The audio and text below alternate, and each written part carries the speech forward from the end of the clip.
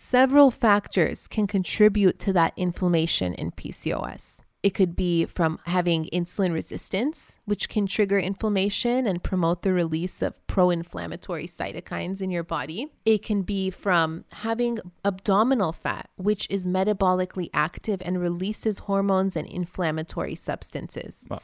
It can be from having dysregulation of your immune system. An increased activation of immune cells can contribute to the chronic inflammation in PCOS, and this could be genetic. And we're going to talk about how food and environmental factors and gluten can increase the activation of immune cells in this episode. Doctor said you got PCOS. Now go on, girl, just lose some weight. Till I took the symptoms into my own hands and reversed them naturally. So I became a dietitian to help my sisters feel the best they've ever felt. Take a step in my direction if you wanna prove them wrong and take control of yourself. Join a sister and a mister. Welcome everyone to another episode of A Sister and Her Mister. I don't like these official intros. Welcome, everyone. Welcome everyone. I don't like it when I do it. I just feel like it comes off as like we're some sort of a talk show. I mean, I think it's fun. I think the cheesiness is fun. Yeah, we like being cheesy, but not with like real cheesy, because y'all know we're dairy free. That. Oh my god. So before this episode, we were thinking like, what should we tell you guys about that's new going on in our lives? And I don't know if I've mentioned this before on a podcast episode, but I'm trying to get more into my hobbies and fun creative activities. We've been stressed. We've been a little stressed, and we'll spill that tea later in another episode. I mean, everyone's stressed, but I just think that like doing something that's fun and creative really helps me get my mind off of things. Like really it does. It takes me to like this happy place that actually like carries me through the entire day and even the next day. And I just like think of how relaxed I was when I was doing it. So lately I have been creating plates out of clay. So I always wanted to take a ceramics class in college. But because I was studying nutrition, I felt like there was just like no time or energy to do something creative like that. I didn't have the patience to sit there and, be judged on like my pots and stuff when my mind was going towards like OChem and all those crazy classes that was hard enough. So I really wanted to do ceramics for the longest time, and I always like put it off. I took classes here, and me and Sirak took a class together. I took a class with my sister, and then finally I was like, I don't want to take a class. I don't want to throw a bowl on a wheel or whatever it's called. It's hurting my scoliosis ass back. A ladle? Like I just can't do all of this. I just want clay and I want to make what I want. So I bought the clay. I looked it up on YouTube. I'm making plates. They are so cute. They're flat plates with like a little bit of an edge. I'm pressing lavender from our garden into them for this like gorgeous little imprinted lavender look. And I'm going to paint the whole thing white, and then I'm going to paint the lavender like blue and purple and stuff. I'm going to make like a whole set of plates, of little jam plates, cups that match, serving platters with like lavender print on it. Like it's just going to be this whole vibe, and I'll take you along the journey with me. By the way, I'm taking it to a ceramic studio to have it fired. I'm not like doing it in my house. So that's the thing. It's really creative. Like the way you put the lavender flowers on the plate to make that indentation, to make it look like a real lavender like flower there. Yeah. I can't wait to see what it looks like once you put it in the furnace, paint it. I don't know what the process is, but like, yeah, it's gonna look sick. I don't even know the full freaking process. I've never done this before. I'm just like YouTubing and figuring it out. Just wait till you like get even better and better at it, because of course you made 2 plates so far. You have to realize, like, just like with like anything else, like your first 2, 4, 5, 10, 20 times are not going to be perfect, but imagine what you'll do like once you have like months of like experience and stuff like that. Not that it's bad at all. I'm just saying, like, sure. What you've done is already great, but imagine like, and it saves us money. We don't have to go to Crate and Barrel and get a whole 12 person dining set. Well, it also like means something to me because I like to cook, and I want to like sit down and like eat the food I cooked on the plate I made. Like it has a special meaning to me because in our family history and Sirak's family as well, women like would make their own clothes. Like my grandma and my mom would like crochet and sew and like make their own dresses and clothes and drapes and like not plates, okay, but like everything that they could make by hand themselves, they made. And if you saw like what my grandma's house looked like, it was all her like basically art is what I would call it, that she would like crochet and make, and even like paintings and just like things all over the house. Like she would crochet like pots for plants as well. And I mean, macrame, that's what it's called. So anyways, there's something special about doing it yourself and making it like an artistic thing. Yeah, no, that's really cool. And just the overall relaxation you get from it, like working with your hands, it just gives you like this like focus on something and not being distracted by noise, by screens. You're just you in that moment working on that plate. Yeah. Simple. Yep. Just it's like gardening. Not 10 things at once, not 10 tabs open at once. Yeah. Just one thing. Just that plate. Just that freaking plate. Yes. So, sisters, today we have a special episode. We're going to be talking about one of our favorite topics, which is gluten.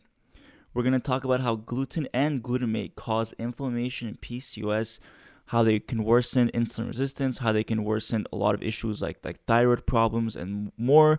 It's going to be a really interesting episode where we kind of expand on, the side effects of gluten, glutamate, and we're going to get really sciencey today too. Yes. A lot of science, a lot of information is going to come at you. So make sure you download this episode and you save it so you can like kind of rewind a couple times to re-listen to certain areas, because we really, dug up some good stuff. But before we get into it, how about our Monday motivation? Yeah. Sirak, hit it. Well, these are our sisters who are thriving with PCOS, reversing their symptoms, and as we always say, showing PCOS who the boss is. Our first post is from Kitty from the Sisterhood. She said, I just want to take a moment to thank you for introducing me to your amazing PCOS-friendly recipes. Since I started incorporating them into my diet, going dairy-free and gluten-free, I've seen such a huge improvement in my overall health and well-being. Before I discovered this sisterhood, I was constantly feeling fatigued and unmotivated. I was struggling to maintain a healthy weight and my mood was often low. But since I started eating your delicious and nutritious meals, I've experienced a complete transformation. Not only do I have so much more energy now, but I'm also able to take on more physical activities than before. I've started weight training at the gym once a week, doing aqua aerobics once a week, swimming when I get the chance, and taking lots more walks. And I've even lost 9 kilograms, and she puts 20 pounds in parentheses. Wow, that's in just 2 months. That's amazing. This is a fun lifestyle that I can definitely keep up. I've struggled with sticking to a diet or a meal plan in the past. Your recipes have been truly life-changing for me, and I can't thank you enough. You've given me the tools to take control of my health and well-being, and I'm so grateful to have this sisterhood and yourself as a source of inspiration for healthy living. You're making a real difference in people's lives. Wow. Thank you, Kitty. So it almost sweet. Sounds like an ad for The us. sisterhood? Yeah, but in reality, we're just reading her real Link message. in the description to join us. We're literally just reading a real message from Kitty in the Facebook group, and we want to really highlight her wins though here, more importantly than us, of course, and that is how she was able to lose 20 pounds in 2 months. That's 10 pounds a month, which is great progress. I mean, we usually talk about losing 1 to 2 pounds a week, and she was a little bit more than that, which is great. The weight training, the aerobics, swimming, taking more walks, all of these things, just add up, especially when you swap out the meals and your diet and lifestyle. Good for you, Kitty. Next is a message from someone who is, I think, Russian, because I can't read the letters. Yeah, it's one of those, it's a different language for sure. Yes. So she's from the Sisterhood, and she says, hello, sisters. I have been waiting for a long time to tell you that thanks to the Sisterhood and PCOS weight loss, I became a mother. I started eating from the recipes on the website, cut out sugar completely, reduced stress through yoga, and went to acupuncture. With proper nutrition and balance in my life, anything is achievable. Thanks, Talin and Sirak. Wow. Congrats, You're so sister. welcome. And congratulations on becoming a mother. We're so happy for you. And yeah, Good for you. Doing amazing. Awesome. So we did a poll in the Sisterhood, and we asked, when it comes to finding the right doctor for PCOS, what's your biggest challenge? And sisters in the Sisterhood app, they voted, and here is their votes. So starting from the smallest number. Sure. 12%. So 12% said that time constraints and long wait times for appointments were their biggest challenge. 15% said lack of effective communication and support from their doctors. And then next one, 30% said struggling to find doctors who take a holistic approach to PCOS care. Yeah, that's a big definitely one. hard. 43% said difficulty finding doctors specializing in PCOS and someone who has knowledge in it. Yeah. That's definitely challenging. What I would do is call the doctor's office before going, and especially if it's a gyno, and ask, do they see a lot of patients with PCOS, and is this something that she specializes in, the doctor, he or she specializes in? Like, do a little bit of research to see how you like the vibe, because you don't want to go there and feel dismissed or like you're talking to someone who doesn't have a lot of experience in it, even though still like they might say, yeah, we know everything, and then you go and they don't. So it's going to take some trial and error, and I would take research studies with you, and I would bring knowledge that you've learned from the Sisterhood app or our website or anything.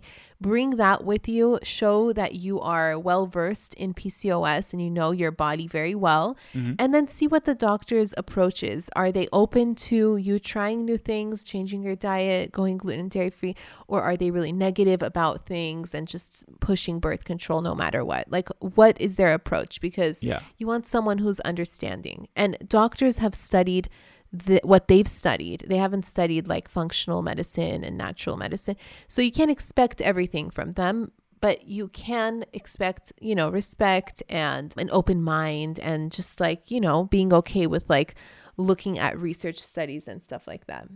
Yes. So that's pretty interesting though. 73%, if you combine the two highest scores, difficulty finding doctors specializing in PCOS, someone who has knowledge in it, and then struggling to find doctors who take a holistic approach. 73%. Yeah. It's a big. It's hard. It's hard. Yeah. It's really hard. And we just also want to know too, like, that's why we interview doctors on our podcast very frequently. So if you look through our feed, you'll see that we've had a lot of doctors on the podcast. They've been vetted, and we really believe in their practice. And like our favorite, and Talian's doctor herself is Dr. Phyllis Gersh. So like she does virtual appointments too. And of course, when it comes to any naturopathic holistic doctor, they will be more expensive than going to a conventional doctor with insurance and things like that. So just keep that in mind too. Like, we know that it can be more expensive, but at the same time, it's more expensive for a reason, because they're really looking deep into your root causes. They're taking a holistic approach. They usually do testing from their side that's not supported by insurance, hence why it costs a bit more. So just keep that in mind too. Like Dr. Phyllis Gersh and any of the doctors you've seen on our podcast and in the Sisterhood can be helpful. Yes. Zinc, vitamin D, magnesium, B12. These are all the vitamins that we're deficient in because of PCOS, and the list grows on. If there was only a way to get all of these into one supplement bundle without going on a massive online search. Hello. What? Isn't that why we created Metabolism Plus? Oh, you mean our supplement line that covers all the nutrients and vitamins a woman with PCOS needs in one bundle? Yes. Sisters, when I was diagnosed with PCOS, I was so overwhelmed with researching all the different supplement companies, and eventually I had a huge collection of bottles in my cabinet that I couldn't even keep up with. So with that in mind, we created a bundle of 4 essential supplements that have the fundamental nutrients for women with PCOS, and it's called Metabolism Plus. Not only does our bundle include omega-3, coenzyme Q10, curcumin, but it even has a multivitamin designed to fill nutrient gaps that are common in women with PCOS. And what makes it really special is that all of our supplements are NSF certified, which means they are third-party tested for purity and accuracy. Head over to ovafit.org to order your Metabolism Plus bundle today. That's ovafit.org. Okay, stop smelling. The link is in the description. How dare you? Now, with that being said, let's get into it. Talking about how gluten, the protein gliadin, and glutamate can cause inflammation in PCOS women. So here's the thing. One of the reasons why I bring this up is because PCOS is an inflammatory condition, and chronic low-grade inflammation is believed to contribute to the development of PCOS. Several factors can contribute to that inflammation in PCOS. It could be from having insulin resistance, which can trigger inflammation and promote the release of pro-inflammatory cytokines in your body. It can be from having abdominal fat, which is metabolically active and releases hormones and inflammatory substances. Wow. It can be from having dysregulation of your immune system. An increased activation of immune cells can contribute to the chronic inflammation in PCOS, and this could be genetic. And we're going to talk about how food and environmental factors and gluten can increase the activation of immune cells in this episode. Yes. So, I mean, we're specifically going to talk about gluten, but, environmental factors as well can tie into this. And while inflammation is associated with PCOS, it's important to note that not everyone with PCOS will have the same degree of inflammation. And the reason why we have inflammation may vary. So we're about to talk about gluten and the proteins found in gluten and their effect on inflammation. But it doesn't necessarily apply to everyone with PCOS, but it's certainly something to consider since PCOS is an inflammatory condition and we already have chronic inflammation going on, and gluten is an inflammatory food. To kind of expand on that too is like a lot of times, people talk in like in black or white, meaning you have to go gluten-free for PCOS or you don't have to go gluten-free at all for PCOS. It's not meant for everyone. But that statement alone, you don't have to go, or the statement you can eat gluten with PCOS, you don't have to go gluten-free with PCOS is actually a black and white statement because almost everybody has a gluten sensitivity to a certain point. For some it's more, for some it's less. So there is already a spectrum of gluten sensitivity for almost everybody in the population. Right. So by stating that you don't have to go gluten-free with PCOS, or just even saying gluten doesn't affect PCOS, that alone is actually a black and white statement that's actually not doing it's doing a disservice to everybody, including the PCOS community. So, we never say you have to go gluten-free for PCOS. We never say that. We always talk about try going gluten-free for 30 days and see how it affects you. But when people say you can eat all the gluten you want with PCOS, they're literally doing the opposite of that, which helping is you. Helping you. They're making it this black and white blanket it's because statement. they want to go viral. Yeah. Because they found a topic that's controversial. And so, if you want to go viral on social media, you have to say some kind of like blanket statement like that. And you capture all this attention and like you really raise everyone's cortisol over it. And so it's just, it's irresponsible, and honestly. And we'll get to this point where after 2006, the rates of gluten sensitivity actually skyrocketed. And we'll get towards the end, we'll explain why that happened after 2006. Yes, but before we get into it, what is gluten in general? So it's a broader term for any protein found in wheat, rye, or barley. And you're probably thinking, I don't eat wheat, rye, or barley. But these are grains that are actually found in pizza, pastries, pasta, baked foods. And it's used as a thickener in things like soy sauce, ice cream, toothpaste, all kinds of products, sometimes shampoo. That's because gluten is like a gum and it's a thickener and it binds things together.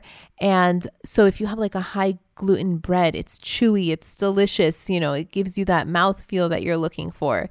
And so that's gluten. And I remember when I went gluten-free a long time ago, there wasn't a lot of gluten-free products. So they'd always like fall apart, like the pastas and stuff. And they were weird and, crackers were like powdery. Like it was back then, it was not the vibe. And that's because people didn't know how to create foods without that gum gluten, the thickener gluten. And now, we've come a long way. And now keep in mind how that could affect your intestines, right? As that gluten is going through your intestines, it can be like a gum and it's causing bloating, causing more inflammation. And one of the reasons for that is how wheat has essentially been modified over the last 100 years. back in the early 1900s, what they did was they genetically modified wheat to be stronger stalk that can be taller, that wouldn't be affected by weather, by any sort of pests. But what that did is it made thicker gluten, essentially, thicker wheat. They did that immediately in the 1900s. Well, our bodies take thousands and thousands of years to get used to certain kinds of food. So when you all of a sudden change how a certain food group is, now our bodies are not able to digest that completely, or not able to fully process it through the system because it's now thicker than before. Yeah, it makes it harder to digest. And gluten, it's not inflammatory to everyone, but to varying degrees, it can be inflammatory. It's an inflammatory protein, but that doesn't mean it is going to gum up everyone's intestine the same way. The truth is, like Sirak said earlier, all people are gluten intolerant to varying degrees because it increases inflammation in the gut and gut permeability. But for some people, it increases the level of inflammation in their body exponentially. And that inflammation moves your gut, and it moves from your gut and it goes through your intestine, like Sirak mentions, and it can lead to symptoms like cystic acne, hair loss, weight gain, and fatigue. Bloating especially. So, but does that mean you should never eat gluten again? No, not necessarily. I mean, it means that you've been chronically exposed to inflammation, and your body is starting to react to it, and you're having these inflammatory symptoms. And perhaps after you cut back on inflammatory foods and reduce the inflammation in your environment and do all these things, you may be able to have it a couple times a week without seeing a huge immediate reaction. I mean, even if I had gluten right now, I think I'd be fine. I mean, and I've had it and I'm fine, a little bloated, whatever. It's not like it used to be. So much worse. Like cystic acne would just appear in a few days. Yeah. So, I mean, some practitioners say you only need to be gluten-free if you have celiac disease, which is just a full-blown allergy to gluten. But ongoing research is starting to show that there is gluten intolerance that starts at a small degree, and then it could be a moderate degree, and it could go towards a higher degree, and then there's celiac disease. So it just depends what level you're on. Yeah, it's not just celiac. I'm sorry to interrupt you. I was just going to say it's not just celiac disease or nothing at all. There's literally celiac disease, gluten sensitivity and tolerance to a certain degree, and then nothing at all. Exactly. But we can tell you it's very rare to have nothing at all, especially in the United States. And I guess this is maybe a good point to talk about what I was saying earlier about the year 2006. Should I Yeah. So I was listening to a podcast the other day, and I was getting really deep into gluten. It wasn't about PCOS, but it was just about gluten and glyphosate. So glyphosate is Roundup. It's a herbicide that's used to kill weeds and different kinds of basically things that farmers don't want to grow next to their crop. Now, back in the 70s, 80s, they first started using this on corn. And then later on, this expanded to using it on soybeans and basically essentially a lot of crops. But what they were doing was they used to only put the glyphosate when the plant, for example, let's talk about wheat because that's where gluten's coming from. They used to put the glyphosate on wheat back when the plant was really young. They would put the glyphosate on the wheat when it was really young before it actually was ready to harvest. So by the time that it was ready to harvest, the rain, the weather would basically make the glyphosate kind of run off, and you're not eating direct glyphosate in your food. What they realized was, okay, when the wheat was ready to harvest, there would be, let's say, rainy conditions, and it would spoil the wheat. It would make it wet, and it would make it actually start to mold, and it would reduce the freshness and essentially make them lose money. So what they realized is, what if we genetically modified the wheat to withstand the glyphosate, and also put the glyphosate right at the very end, right before it's harvested? Because what they found was when they put the glyphosate at the very end, it would actually dry up the wheat and actually make it even more ready to harvest and not get affected by weather, by rain, by pests and things like that. So now essentially they were able to increase their product, or what's it called? Their harvest? Let's say harvest. They were able to multiply their harvest because now they're putting glyphosate at the very end, right before they pick it out. So this was actually, they started doing this back in 2006, and the data shows that after 2006, gluten sensitivities in the United States skyrocketed. And this could be maybe around the time a lot of women or a lot of people started to become sensitive to gluten after 2006. So if you've had gluten for a long time and you can date your data back to 2006 and be like, that's when I started to feel bloating, starting to feel like slowly like my body was working against me. It was when I started to gain weight. I'm not saying that was the reason, but it's kind of interesting to know that science and when, farmers start to use glyphosate on wheat at the very end of its cycle. That's I hope I explained that. You really did. Correctly, yeah. I know I explained it correctly, but I just want to make sure that it was understandable and not like confusing. No, I mean, knowledge is power, and like knowing the history of gluten and what's been going on with agriculture and harvesting and everything is so important, because then we can make an informed decision and see like, you know what, maybe right now you're like, maybe I'll test it out for 30 days and see if my symptoms like bloating and acne and weight gain start to reduce and I feel less fatigued, And the interesting thing is that's when like when it comes to being like, it's not just celiac disease or nothing. Yeah. You're literally putting this thing in your body that has these chemicals on it, endocrine disruptors. Glyphosate has been shown to cause cancer, infertility, inflammation, brain degradation. Like all of these have been shown by glyphosate. So how can we tell people you can eat all the gluten you want with PCOS? Like to me, that's so wrong. And people kind of like, they don't, I don't know I want to say like haters, okay? Like they don't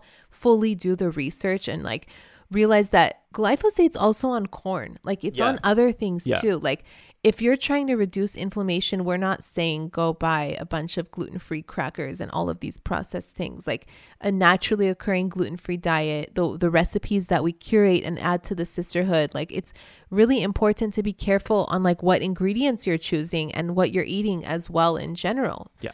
I remember we got a message just the other day. Someone showed the recipes in the sisterhood to her doctor and she was like, these are perfect. Yeah. Yes, you should follow that. And it's like carefully curated. Wait, I want to read her message because you sent it to me and you texted it to me, a screenshot. I make sure that the recipes reflect what people eat as like, typical home cooked meals, because I don't want you to feel like you're being robbed of your like, home cooked meal, like meatloaf for crying out loud. Like, I don't know. So I try to make them really relatable and not like super green and healthy. And not everyone's into that. Just not to go too off subject, but I just found the message that Talian sent to me via text. And this was a screenshot of a sister sending us a message from Andrea in the sisterhood. And she said, my doctor recommended to eat dairy and gluten-free and to cut all sugars for a good while, at least for me, because my overgrowth is intense. She was talking about her gut health. I showed him many of the sisterhood recipes and he said they were amazing. He said once I'm done with the cleanse, the recipes in the sisterhood are amazing to keep candida under control. And then she says, sisters, when Talian says to check your guts, she's truly speaking the truth.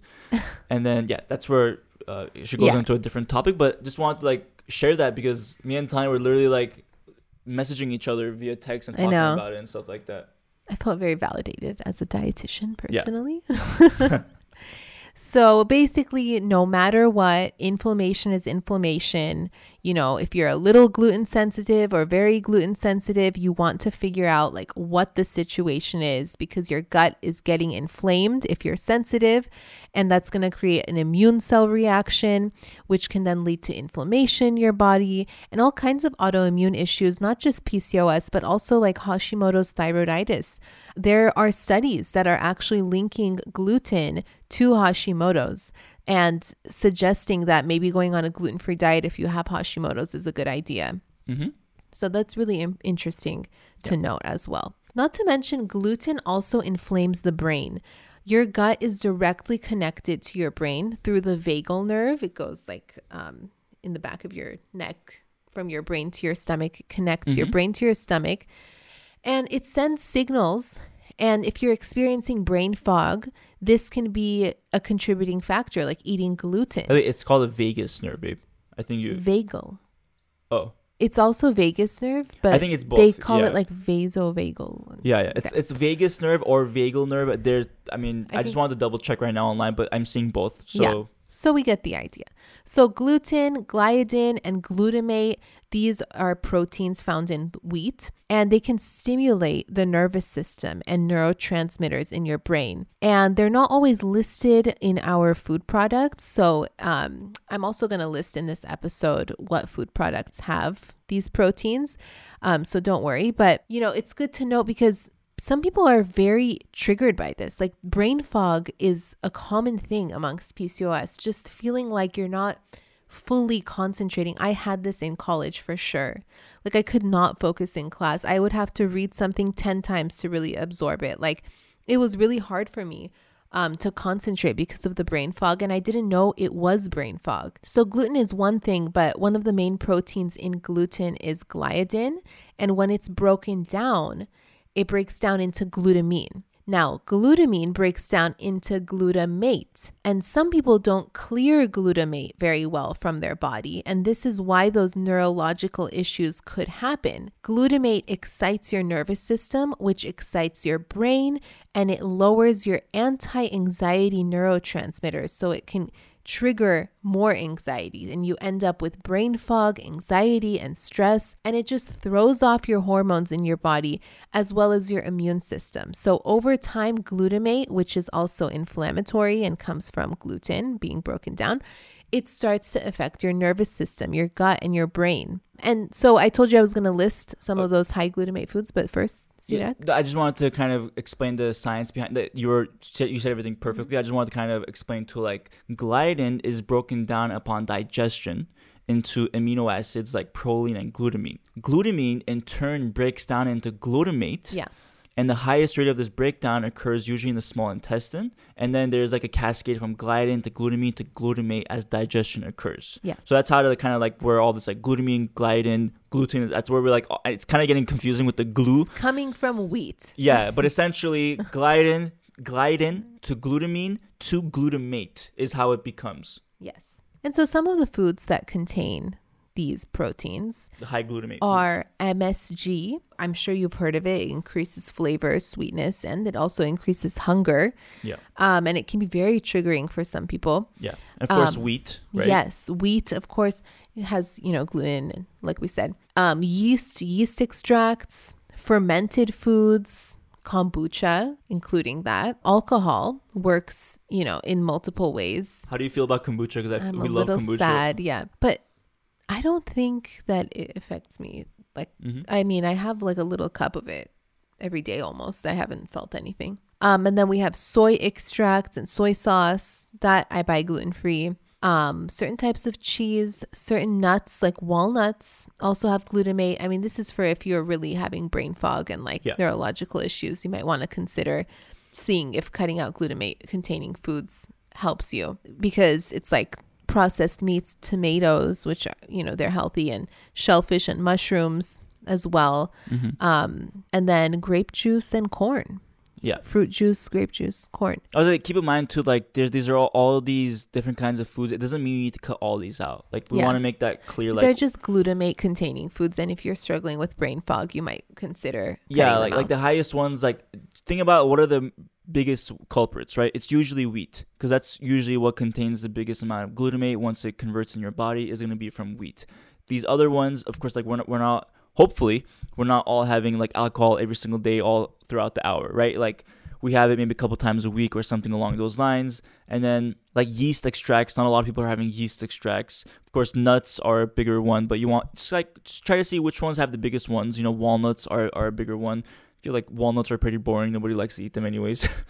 Sirak. Again, like walnuts are excellent. I know they're super healthy, but like processed meats, again, like we don't recommend eating processed meats every day anyways, right? Because we all know like processed meats have a lot of preservatives and things like that. That's not healthy for us. The hard one here, to me, the hardest one is tomatoes, because I love tomatoes. But again, it's not like I have a ton every single day, or we don't have a ton every single day. Shellfish, I don't really like fish. Okay. Who likes mushrooms? Okay, Sirak, that's corn. enough. I mean, corn's a big one, but we're just like you make your priorities here. Okay, so just what? That's for if you have like I just brain crapped fog. on every single food that for people might like. I think if you have PCOS, try going gluten-free, not glutamate-free, but gluten-free at least. Yeah, exactly. and just see how you feel after 30 days and if your symptoms of PCOS improve. And you're probably wondering, like, what if, I add them back in? Can I ever add them back in? The answer is, if you reduce your inflammation, you should be able to occasionally have it without having this huge reaction. Now, if you have it after cutting it out for 30 days and you have a huge reaction, then you have a ways to go with reducing your inflammation. It might take a bit of time. For me, I did it for like a full year before like reintroducing it and fully like being okay with having some and not seeing a reaction. So it did for take gluten. Yeah, like it took me a while, not even But a I year, feel like now longer. you don't really eat gluten. No, I don't. I never see you eating gluten. If I'm in Europe, for example, my bachelor party, like I had a bite of a croissant, like we had some desserts, like it was fun. But it wasn't every day, and it wasn't like I didn't have a whole croissant every morning, but it was fine. Yeah, I agree. I mean, like that's the thing, right? Like with Europe, they don't use glyphosate, or at least a lot of the countries, they don't use glyphosate too. on their wheat and things like that. They don't use the same kind of cows that we use here for dairy too. Like there's a lot of big differences. That's why like when you go to Europe and you eat pasta there or you eat cheese there, you don't feel the same side effects that you do here, because unfortunately in the US we're kind of, people are making us sick just to make money off of us. It seems like that's the sad truth for a lot of people. It's like this is a country where they make more money off of sick people than healthy people. And I mean, every country has their own problems. That's one of our problems. It's true. So anyways, there are a lot of gluten-free alternatives you can try. I've been loving cassava flour tacos instead of the corn tacos. Yeah. Corn is gluten-free, but as I said, the glyphosate. So I try not to have like corn all the time. And you can have organic, like pesticide-free corn or, different kinds of foods too. But, I eat corn. It's just like I don't want to have it all the time. So I got the cassava tacos. The ingredients are good. It's from Siete. You can find some great stuff that are gluten-free. And we talk all about it in the Sisterhood and also on Instagram. Yeah, exactly. And with a lot of these like foods too, like if you're thinking about pesticides, you're thinking about corn, like things like that, like if you go to your local farmer's market, you're going to get a lot better quality foods that don't have pesticides. Of course, some farmers will do it, but you want to find one in the farmer's market that's certified organic, that you can trust. So, and then, just go from there and see how you feel. Like, it's really up to you, like with going gluten-free. Like, Tallene is essentially 100% gluten and dairy-free. Like she said, there are times where, like, once in a while she'll have gluten or dairy. But, like, it's that consistency that makes you feel really good. And once you feel really good, you don't really want to go back to eating the foods that don't make you feel good. So it's not really about restricting, it's about nourishing your body. And you only know if you're nourishing based on like how you feel. So it's a experimental thing. As much as we don't want to, as much as we want to give you like direct what to do 1, 2, 3, 4, 5, it's at the end of the day, every person is individual. You should take an approach where you're thinking, okay, is this going to be right for me, and go with that approach. Yes. So sisters, I hope you enjoyed this episode and it was eye-opening, and let us know if you decide to go gluten-free and how it works out for you. Yeah, exactly. And if you want us to expand more on any of these topics, let us know. We're definitely going to do more gluten-free, dairy-free episodes, talk more about the science. Tyne and I were thinking like, we haven't done a gluten episode in a minute to explain more science or the new science behind it. So I think we're going to make it a habit to do that a lot more often, at least once every 2 months or once a month, to do a gluten and dairy episode. Yes. Thanks so much for joining us, sisters. We hope to see you next time. Have a great week. Sister and her mister. Oh, all official. Take care, everybody. We love you. Have a great rest of your day. Bye. Bye. Hey sisters, just wanted to let you know that all of our podcast episodes have corresponding blog posts that dive deeper into each topic. So head over to PCOSweightloss.org/blog. Is it slash or is it / blog? I don't know. I've always heard one or the other. It's / or /. Just in case, you can also go to PCOSweightloss.org.